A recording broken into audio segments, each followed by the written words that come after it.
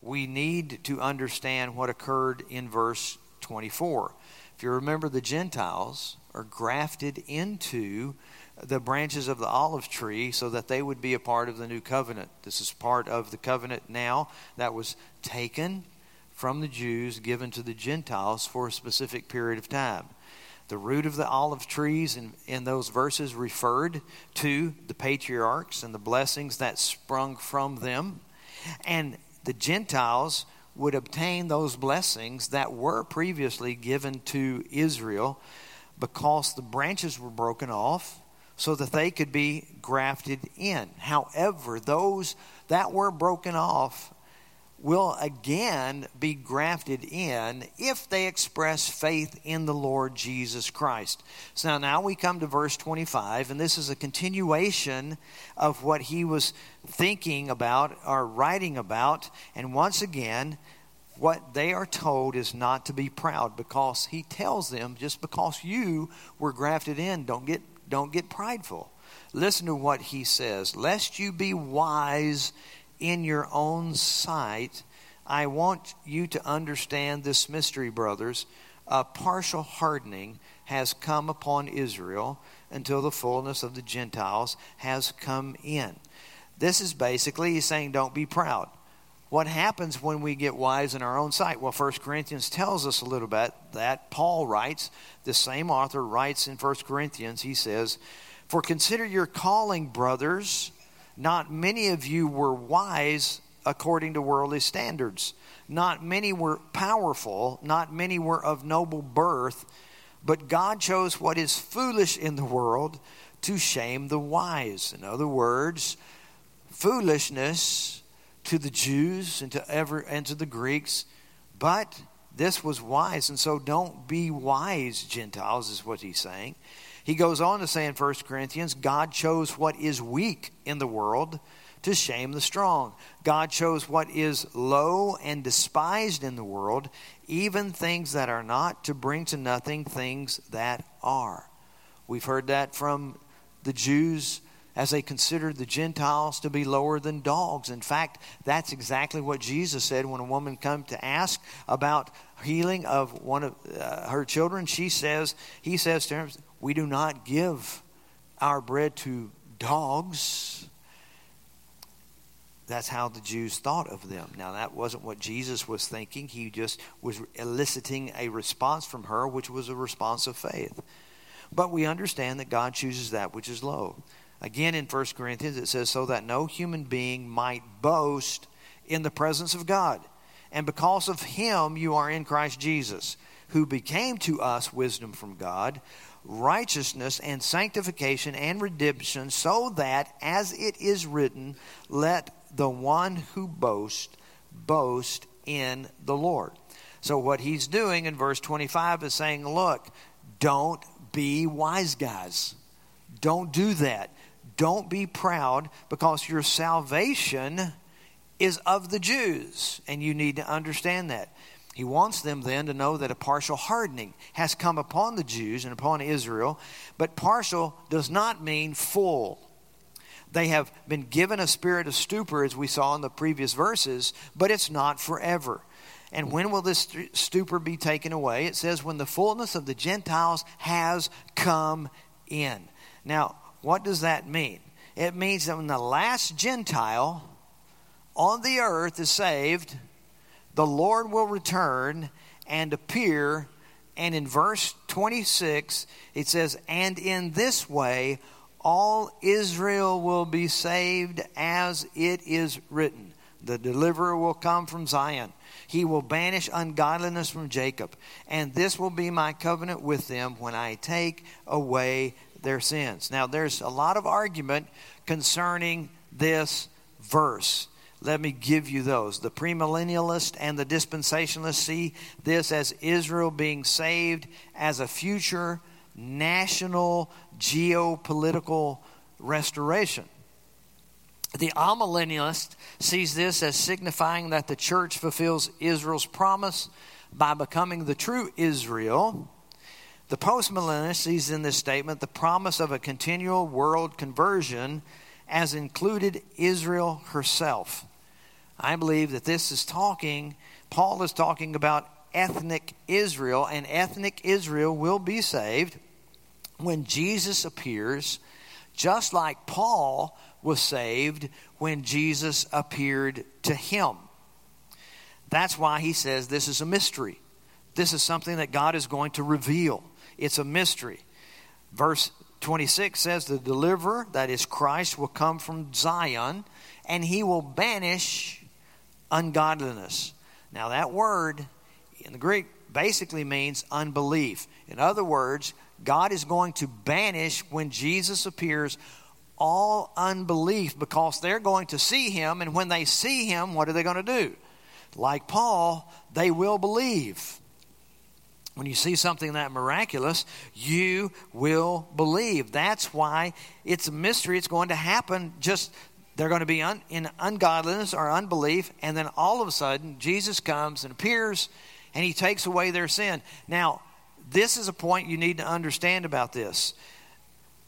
All those Jews that will be saved are going to be saved the same way that we are saved. They're going to see Jesus. He is going to grant them repentance, and they will cry out unto him in faith, believing in him. That is what's going to happen. But one of the things we need to notice that is application to us is that the categories of being ungodly are all those who are in unbelief. So when we talk about ungodliness, oftentimes we go and we think, oh, it's all this sin and all these terrible things that they commit. However, ungodliness throughout the Scripture oftentimes is relegated to the realm of just unbelief. So therefore, an unbelieving person is characterized as an ungodly person.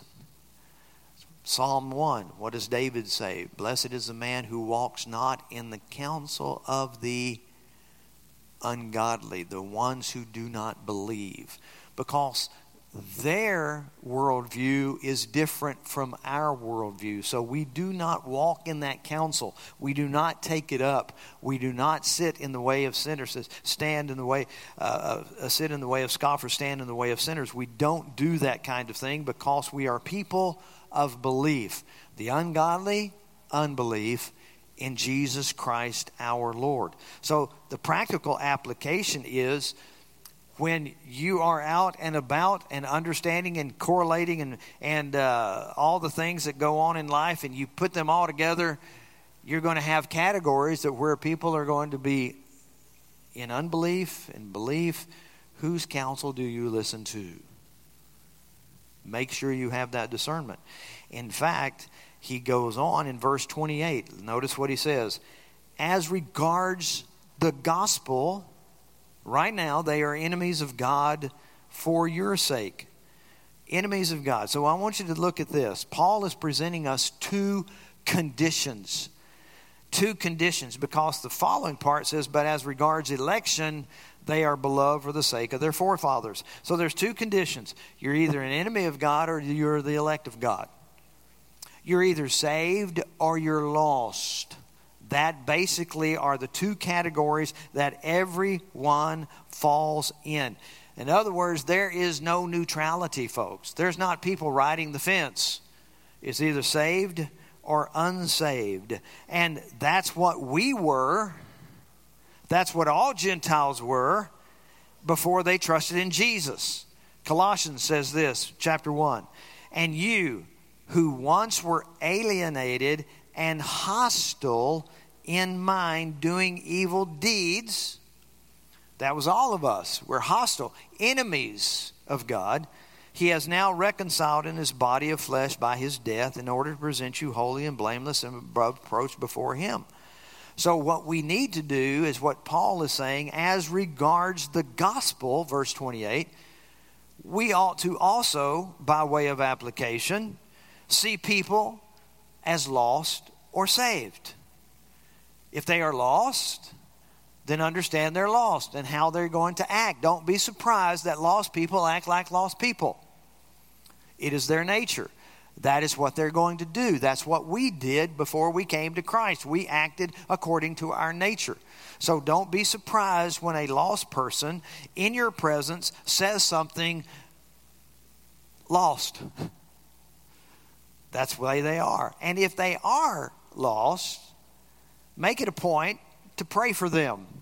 Pray for their salvation. As you're hearing them and you're interacting with them, pray for them. Shoot up that silent prayer unto the Lord and pray for them that the Lord would save them. Witness to them. Give them a tract. Do whatever you can, but witness to them. Be evangelists. Be ambassadors for Christ. That's what we are told to do. Now, if they are saved, rejoice with them and pray for them as well, that God would continue to bless them. So we see that there's two conditions. You're lost or you're saved. But we also see two perspectives on Israel when we look at these verses. They are enemies right now, away from God because of their unbelief. But they are also beloved because of election. How does that work? Enemies yet beloved. Well, if you remember, when God elects a person, he foreknows them or foreloved them before eternity, the foundations of eternity, and therefore they are still beloved. We don't know who the elect are, but they may be, at this point, enemies, but at some point they'll be beloved. As long as they continue in unbelief, they're enemies, but when they come to Christ, they're beloved. Why? Because God chose them from the foundation of the world. So therefore, they are following then on two perspectives. They're enemies right now, but they're beloved. And why are they beloved? It says, it is for the sake of their forefathers. Not because of them, or that God finds anything good in them at this point in time, but because of their forefathers, they will be saved. To illustrate the point, R.C. Sproul comments in his commentary on Romans about that this is beautifully illustrated in 2 Samuel chapter 9. So I'm going to ask you to do that. Find 2 Samuel chapter 9 in your Bible. It's in the Old Testament, and we'll see this being played out in the life of David and Mephibosheth. Chapter 9. It's a very short chapter. I'm going to read the whole thing so you can follow along with me, because it is a fantastic story about showing kindness because of someone's father. It says, and David says, is there still anyone left of the house of Saul, that I may show him kindness for Jonathan's sake? Now there was a servant of the house of Saul whose name was Ziba, and they called him to David. And the king said to him, are you Ziba? And he said, I am your servant. And the king said, is there not still someone of the house of Saul, that I might show kindness of God to him? Ziba said to the king, there is still a son of Jonathan. He is crippled in his feet. The king said to him, where is he? And Ziba said to the king, he is in the house of Machir, the son of Amiel, at Lo-debar. Then King David sent and brought him from the house of Machir, the son of Amiel, at Lo-debar. Mephibosheth, the son of Jonathan, the son of Saul, came to David and fell on his face and paid homage. And David said, Mephibosheth. And he answered, behold, I am your servant. David said, do not fear, for I will show you kindness for the sake of your father Jonathan. And I will restore to you all the land of Saul your father, and you shall eat at my table always. And he paid homage and said, what is your servant, that you should show regard for a dead dog such as I? Then the king called Ziba, Saul's servant, and said to him, all that belonged to Saul and to all his house I have given to your master's grandson. And you and your sons and your servants shall till the land for him, and they shall bring in the produce, that your master's grandson may have bread to eat. But Mephibosheth, your master's grandson, shall always eat at my table. Now Ziba had 15 sons and 20 servants. Then Ziba said to the king, according to all that my lord the king commands his servant, so will your servant do. So Mephibosheth ate at David's table like one of the king's sons. And Mephibosheth had a young son whose name was Micah. And all who lived in Ziba's house became Mephibosheth's servants. So Mephibosheth lived in Jerusalem, for he ate always at the king's table. Now he was lame in both feet. Here's how the story goes. Saul and Jonathan were killed. David ascends to the throne. The house of Saul and Jonathan perhaps thought that David would then do like other kings had done and wiped out preceding families of those who reigned before them. A nurse picks him up. This young Mephibosheth runs, slips, falls, breaks the legs. He becomes lame in both legs. He goes to a place called Lo-debar. Lo-debar was a place that was designated in the Old Testament for those who were seeking a place of refuge because of something that they might have done, not intentionally, but they might have done that the Lord set up. For example, it tells us that in the books of Moses that those places were set up so that if someone killed someone accidentally, they would have a place of refuge so someone could not come and get revenge. Now think about this. Here Mephibosheth is growing up in this place. He already has a son himself. He's growing up in this. And then here comes David saying, is there anyone left from this kingdom that I can show kindness for the sake of Jonathan? So they go and they get him. You can imagine his emotions as he's thinking about this as the king's guard are coming to take him away. What is going to happen to him? And when he gets there, he understands that he's nothing but a dead dog in the sight of King David. And David turns around and graciously and mercifully says, I will restore to you a place at the king's table for the sake of your father. Beautiful act of redemption. And that's what God is going to do with the Jews. Beautiful acts of redemption. Why? Because there's something good in them? No, they're as dead dogs as well, just like all of us were before we came to Christ. But before the sake of the fathers, the forefathers, the covenant that God made with Abraham, Isaac, and Jacob, he says, I will bring them back. I will restore. I will graft them in again so that they will be saved. That's the wonderful, wonderful thing that God says he is going to do. Now, I want you to look again at the next statement, what he says. Verse 29, for the gifts and the calling of God are irrevocable. What does that mean? Here's what I believe it means. The gifts I believe he's referring to are found in chapter 9 as we went through those before. It says they are Israelites, and to them belong the adoption, the glory, the covenants, the giving of the law, the worship, and the promises. To them belong the patriarchs, and from their race, according to the flesh, is the Christ, who is God over all, blessed forever. Amen. So those are the gifts that he has been given. But the calling, what is the calling? The calling refers back to chapter 8. And those whom he predestined, he also called. And those who he called, he also justified. And those whom he justified, he also glorified. In other words, if they are called, what Paul says, the gifts and the calling of God are irrevocable. They will be called. They will come to know Christ. It's irrevocable. It's immutable. It will not change. Now, how is that a comfort to us in this day and time? Think about that. Though we may sin as believers, he still won't cast us out. He may send corrective discipline to get us to amend our ways, which he does when we go into sin willingly, but he will not take away his calling on our lives. So we see what God has done in these verses is this. He is saying, here you are. I want you to understand this mystery. There's a partial hardening. When the fullness of the Gentiles has come in, Jesus returns, Israel will be saved. He will take away their sins. Even though they're enemies, but as regard to election, they are beloved for the sake of the forefathers, because the gifts and the calling of God are irrevocable. And then he makes an explanation.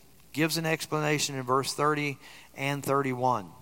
Notice what he said. He said, just as you For just as you were at one time disobedient to God, but now have received mercy because of their disobedience, so they too now have been disobedient, in order that by the mercy shown to you, they also may now receive mercy.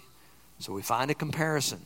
The Gentiles were once disobedient, and they received mercy because the Jews were disobedient. And remember, he says, I put a stupor in their hearts so they cannot see, so that they would be jealous. Likewise, though, it says that they also at some point in time will receive mercy. I want you to understand that we need to look just real quickly at this. What is this mercy that we're talking about? Mercy is this.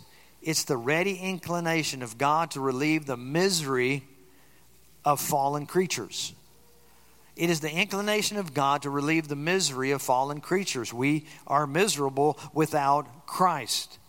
Ephesians says that those who were lost in chapter 2, and you were dead in trespasses and sin in which you once walked, following the course of this world, following the prince of the power of the air, the spirit that is now at work in the sons of disobedience, among whom we all once lived in the passions of our flesh, carrying out the desires of the body and mind.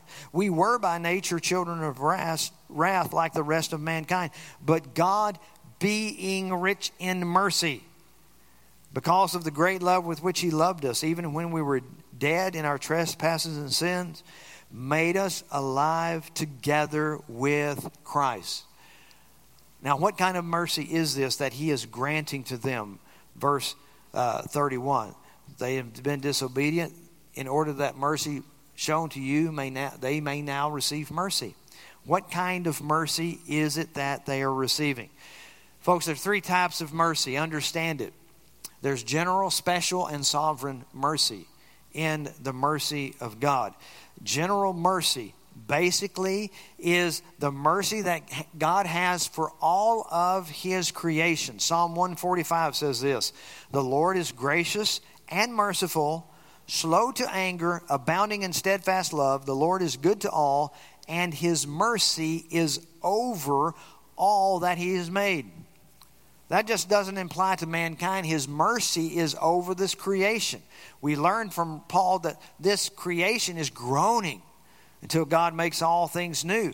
But he gives it mercy. The reason that it blooms, the reason that it produces fruit, produces wheat, produces crops, is the mercy of God. He allows it to happen.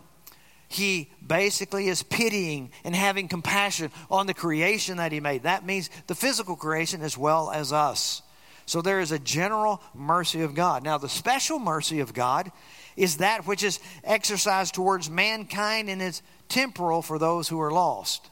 What do I mean? Matthew 5, Jesus says, I say to you, love your enemies, pray for those who persecute you, so that you may be sons of your Father who's in heaven.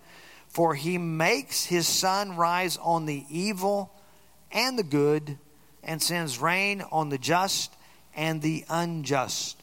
We all stand in special mercy as well. It rains on us. It rains on the unjust. It rains on the believer and the unbeliever. That's what he says. Love your enemies. Pray for them who persecute you. But then there is that sovereign mercy, solely reserved for the heirs of salvation. The Jews, who are the elect of God, receive mercy just like we receive mercy. So what application is that for us? We ought to be grateful for the tender mercies of God. By the mercy of God and by the grace of God, we are saved. We're absolutely saved. I'm reminded of Fanny Crosby, the blind hymn writer, who wrote a famous song called Blessed Assurance. You probably all know the lyrics for the first stanza if you're old enough to remember it. It says, blessed assurance, Jesus is mine. Oh, what a foretaste of glory divine. Heir of salvation. The Jews are heirs of salvation. We are heirs of salvation. Purchase of God, born of his Spirit, washed in his blood. Now, you may not remember the second stanza, but it states this: perfect submission, perfect delight. Visions of rapture now burst on my sight. Angels descending bring from above echoes of mercy. Whispers of love. Echoes of mercy. That is God's unending, tender mercies that we experience in all three, the general, the special, and the sovereign mercies of God. We hear their echoes constantly.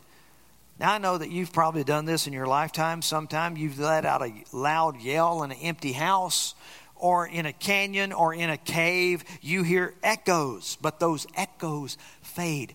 God's mercies never fade. They're echoes continuing. That's what she writes about. They continue. They are, as in Lamentations says, they are new every morning. So we should be thankful and we should be grateful. That song, Blessed Assurance, taught people that God was always merciful and that he gave salvation to those whom he called to himself. In fact, if you remember Ira Sankey, he went around singing with Dwight Moody, D.L. Moody, during late 1800s, early 1900s. Well, he writes this, how that had an impact. During the recent war in Transvaal, most of you know where Transvaal is, don't you? Not Transylvania, Transvaal. I won't go into it, but it was a war down in South Africa when the British took over from the area from the Zulus, and they conquered it. Then the Boers thought that they needed to go and take it back, and they had a war down there. It says, during the war, Sankey said this, a gentleman at my meeting at Exeter Hall in London in 1900 said, when the soldiers going to the front were passing another company who they recognized, their greetings used to be, 494, boys, 494.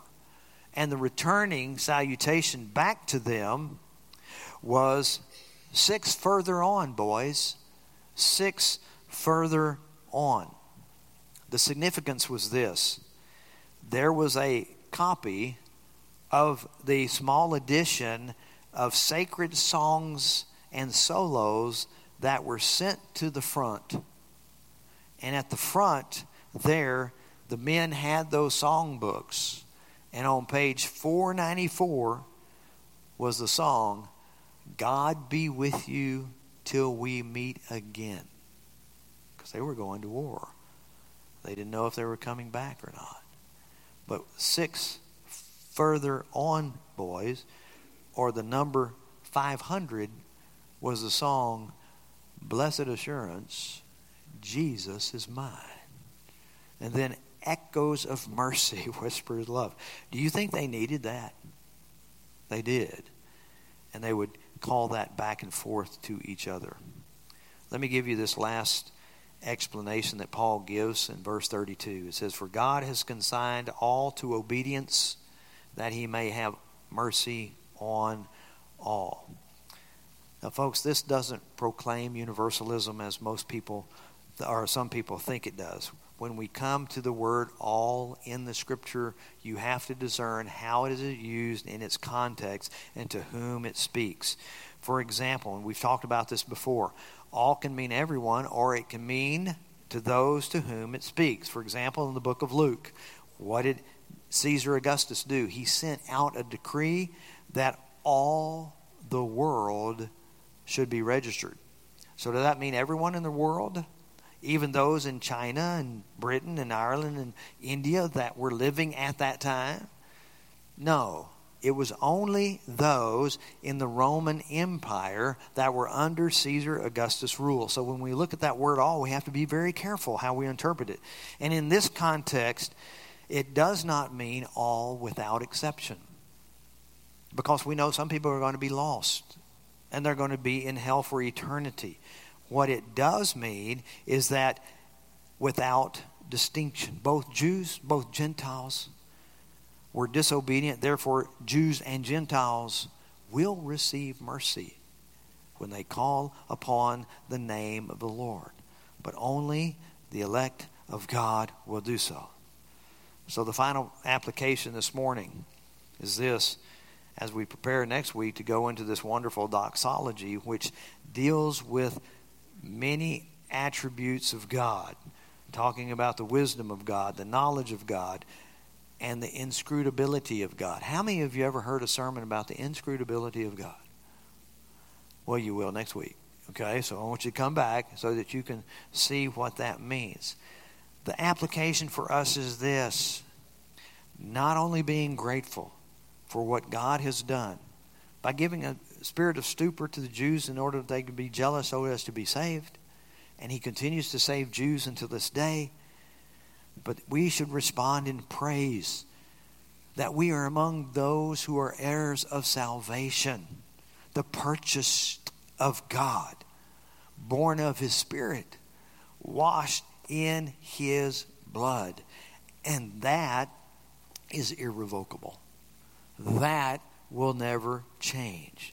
So we should break forth in praise to the Lord, looking at His mercies and saying, Lord, it is true, your mercies are new every morning. So we give praise to God, who continues to call people unto Himself, that He has called us to Himself.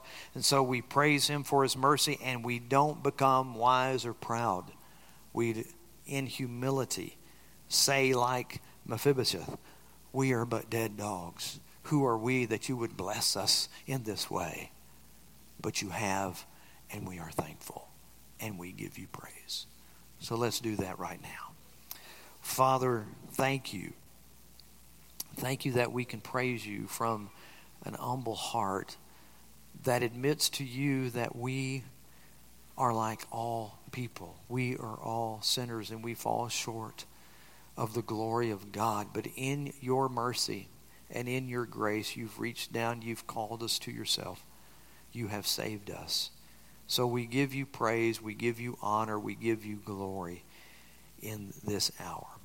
Again, Lord, we pray for our country. We pray that others would bow the knee to you, Lord, as you send out workers for the harvest, so that we may begin a pathway back to civility, back to humility, Lord, and back to obedience unto you. Help us, Lord. Save us, Lord.